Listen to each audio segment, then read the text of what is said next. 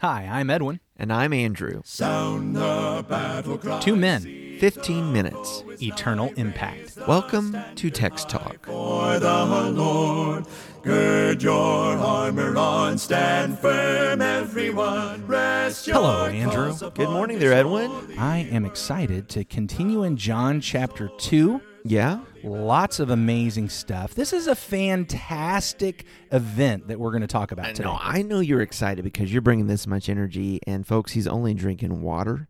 I got the coffee here. Yeah. I got the go juice. I drank my coffee before we got started. But this so fella, that's why I'm he's, excited. He's on water and doing jazz hands even as he speaks. So Yeah, I've already we're had in my for a coffee. good That's one. why I'm excited. We're You in need- for a good one today. You need to keep drinking so you can get with me here. Got to get up to that level. So why don't you read a little bit for us? All right. I want to talk about this amazing The sign.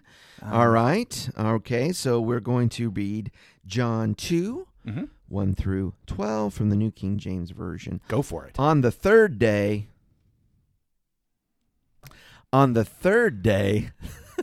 Are you trying to highlight on the third day? I was, Andrew? but then my pause was too long. You know, those things kind of add up as you read through Yeah, these books. sure enough. Okay. On the third day, there was a wedding in Cana of Galilee, and the mother of Jesus was there. Now both Jesus and his disciples were invited to the wedding. And when they ran out of wine, the mother of Jesus said to him, "They have no wine." Jesus said to her, "Woman, what does your concern have to do with me? My hour is not yet come." His mother said to the servants, "Whatever he says to you, do it." Now there were set there 6 water pots of stone, according to the manner of purification of the Jews, containing 20 or 30 gallons apiece. Jesus said to them, "Fill the water pots with water." And they filled them up to the brim. And he said to them, "Draw some out now and take it to the master of the feast." And they took it. When the master of the feast had tasted the water that was made wine, and did not know where it came from, but the servants who had drawn the water knew, the master of the feast called the bridegroom. And he said to him, "Every man at the beginning sets out the good wine, and when the guests have well drunk, then the inferior. You have kept the good wine until now." This beginning of signs Jesus did in Cana of Galilee, and manifested his glory, and his disciples believed in him. After this he went down to Capernaum, he, his mother, his brothers, and his disciples, and they did not stay there many days. Back to the third day. Are you trying to suggest by your pause and your emphasis that maybe as John uses this phrase, on the third day, his main point is not simply, hey, it was 3 days since my last story? I think, yes. I think that there becomes some rhetorical cues, if you will, some significances. How do you say that in the plural? Significi? Some significi to when you come across the third day. And it's just one of those things. We ought to catch that. Our ears ought to perk up a little bit. So on the third day, something big is going to happen here. Although, I have to say, so let me just throw this out to you. I find that as amazing as it is, Yeah. and we have treated it with great awe throughout the years, I do find it odd to be the first big sign. So we have what happens with Nathaniel in chapter 1. Yeah, And- he's getting his kind of a little group of disciples here, isn't he? And Jesus demonstrates some miraculous knowledge. And Nathanael himself, even though the word sign is not used there, Nathanael himself sees it as a marker, as a pointer to whom Jesus is. And Nathanael is actually set up right here at the very beginning as this epitome of how we're supposed to respond to these miracles that Jesus performs. Here is the guy that just even the slightest of it, he says, "You're it. You're the guy. You're the king of Israel. You are the Son of God." That's the second person to confess that Yeah. in John chapter 1. That's huge. And so Nathanael is now the touchstone. Here's the example. Be like Nathanael, see what Jesus does, and realize who Jesus is. Jesus says to him, "You're going to see bigger, greater things than this." And now I'm ready for big, great signs, miracles, demonstrations. And when in my own mind, when I think about the kind of demonstrations, I think public. Yeah. I think massive. I think huge. Here we go to a little private celebration. And it's actually not even everybody at the celebration sees what's going on. Yeah. In fact, if John didn't come behind and tell everybody about it, it's probably not going to get all that far. And yet, here's this little bitty thing that happens at a little bitty wedding celebration in this little bitty backwoods town in this little bitty backwoods country, and it's the first of the signs in Cana of Galilee. John really highlights it. Well, let me speak to that for just a moment, because as you say that, it causes me to think through that Jesus is going to do signs, he's going to do miracles, and it's going to be very important that his apostles be there to witness it. Mm-hmm. And there are going to be some things, as we see, that really they are the witnesses. There's the ones that are going to go and tell it. Yes. And part of that is why it's recorded here in the Gospel of John. But it was never that.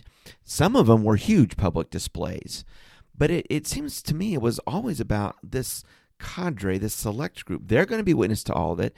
Then they're going to go and proclaim it. That's a good point, because even when we get to the biggest, most important sign that Jesus is the Messiah, the Christ, the Son of God, the resurrection, it's pretty much limited, I guess, if we're going to take Paul's words for it, 500 people. 500 people, yeah. And in the main, it's the apostles who have witnessed the resurrected Christ. So even the biggest sign ends up being limited as far as number of people who saw it, and they're going to bear witness and give testimony to that sign. So good point. I appreciate you bringing that up. Maybe we see it kind of starts that way. Yeah, we see it starting that way. Here, I think we've made the case that John is probably written second or third generation. Yeah, we're looking much later. The temple may have already been destroyed. Jerusalem may have already been destroyed at this point.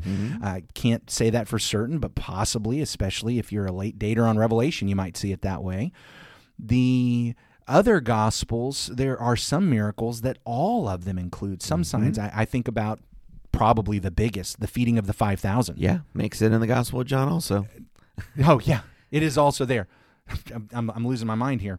But it's not the first one. No, correct. It's not the big one. It's the one that's in all four. It's the one that's in all four. I got a little ahead of myself there. It's kind of like you can't tell a gospel without the feeding of the 5,000. But it's not the first one. But it's not the first one. That's and right. it's not the one that kicks things off. And so I feel like in the synoptics, some of the early ones are about healing Peter's mother-in-law. That's always told early on. Yeah. Some healings casting the demon out of the synagogue. That's like early on stuff.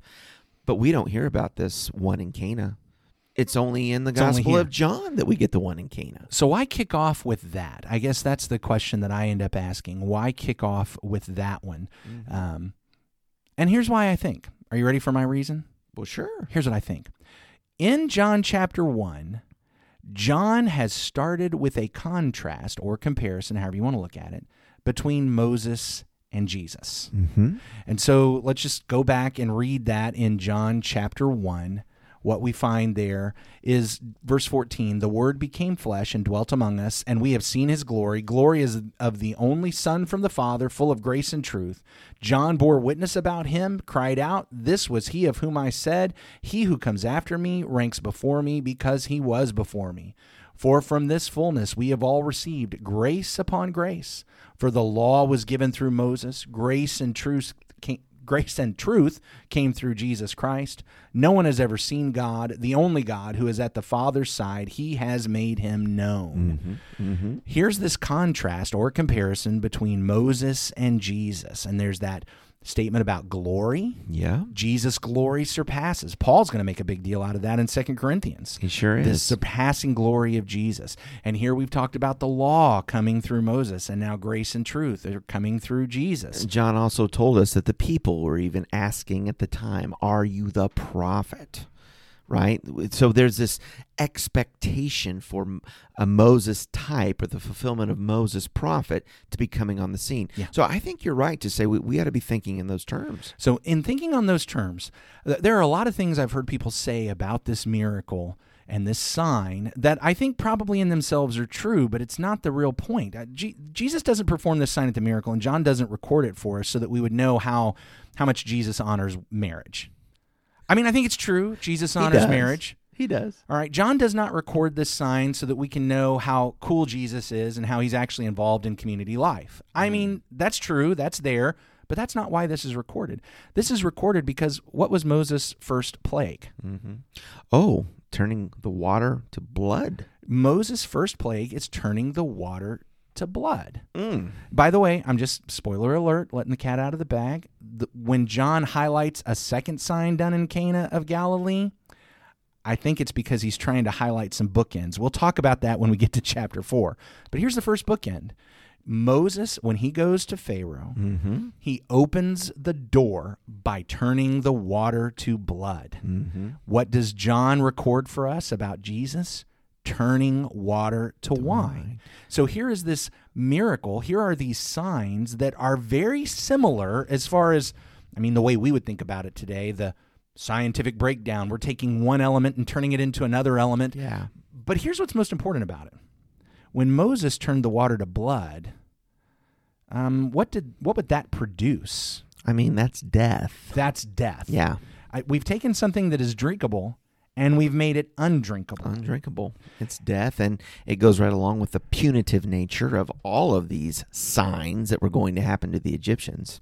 And we might recall a few weeks ago while we were still in the Psalms where we were taken back to what happens right after crossing the Red Sea and they get to the bitter waters of Marah. Mm-hmm. We saw that God had Moses toss a tree into the waters that were undrinkable and made them drinkable. Mm-hmm. Here we have Jesus Mm-hmm. on the third day Mm-hmm. demonstrating the power of changing water, but now instead of it being death, Mm-hmm. instead of it being bitter, instead of it being undrinkable, he has taken something that was, yes, drinkable, but now he has made it even better. Yeah. Now he's produced something that allows for the celebration. Now he's produced something that is a blessing. Yeah. What do we see? We see Jesus performing a sign very much like Moses and yet better than Moses. It reminds me of the talking about the Creator and why He is blessed in Psalm 104 when we were kind of closing out the last season. That one of the things that God gives is a wine for gladness, right? And so, here is more of this attestation, subtle, of Christ, Creator God. You might have caught me pausing just a minute ago when I was referring back to Exodus chapter 15 in the bitter waters. It's because I remembered something, and I almost said it, but I wanted to look it up. Okay. Are you ready? I'm ready. Okay, this is Exodus 15:22. Then Moses made Israel set out from the Red Sea, and they went into the wilderness of Shur. They went 3 days in the wilderness. Thought they did. And found no water. That hit me just a second ago, and I almost said it, but then I thought, wait, I better check. Yeah. I don't want to say that and have to edit this later. I already made the mistake a minute ago about the feeding of the 5,000, which I know is in John, so I know. I didn't even catch it. Yeah, it's in all 4 of them. For a minute, I was like, oh, it's just in the 3. But no, it's all, that's one of the big signs. Anyway, So I wanted to make sure I didn't make 2 mistakes on one episode. Here we go, though. That's Third hilarious. day, which you highlighted at the very beginning without us even realizing how it was going to connect. Mm-hmm. So here's this miracle Jesus does on the third day, turning water to wine, which reminds us of Moses turning water to blood, but Moses bringing law and death. Jesus brings grace and truth and life. And blessing and joy. Wow. Maybe he is that new true prophet. Well, it is, and I will say, I appreciate what you're saying. He didn't do this to bless marriage. Marriage is blessed and honorable because God created it that way. Yeah. But there is something to be said about the nature of the signs or the miracles that Jesus will perform. They're benevolent. They're good. Oh. When Moses comes on the scene, it's punitive, it's judgment, it's harsh. And, and that was right. That was right. But it is another comparison to make or contrast that when Jesus works, it's so positive. There's one fig tree that catches a bad word from Jesus.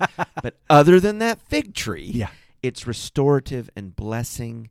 And to have that going on at a wedding and turning the water to the wine, it tells us kind of the nature of these things he's going to do. Yes.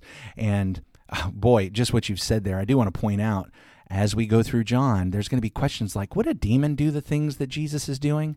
So as we hit those questions, remember what you've just said. These are blessings. Yeah. And that says something about who is accomplishing these signs. All right, we need to go ahead and wrap up. Let me lead us out in a prayer. Holy God, thank you for the day you've given us here to study your word, to consider this great sign and miracle that Jesus performed that makes us think about Moses, but helps us realize that Jesus is greater than Moses. As great as Moses was, we are so thankful for Jesus, who is the Christ, who is the Messiah, who's the new Moses, the new David, the true prophet that you sent into the world, the Christ, your own Son, and the covenant that we can have with you through him. We're so thankful to learn more about Jesus, to meet him again, and help us to know him and to know you and your Spirit. And it's through your Son, Jesus, we pray. Amen. Amen. Thanks for talking about the text with us today. I'm Edwin Crozier, and I'd like to invite you to join the Christians who meet on Livingston Avenue in Lutz, Florida this Sunday for our Bible classes and worship. You can find out more at christiansmeethere.org. Check out our daily written devotional that goes along with today's episode. You can find a link for it in our show notes. Michael Eldridge sang all 4 parts of our theme song. You can get more from him at acapeldridge.com. Please remember to subscribe, rate, and review Text Talk in your favorite podcast app so others can find it and learn about it more easily. Have a fantastic day. Steady, pass the word along. Onward, forward, shout aloud, Hosanna. Christ is captain of the mighty throne.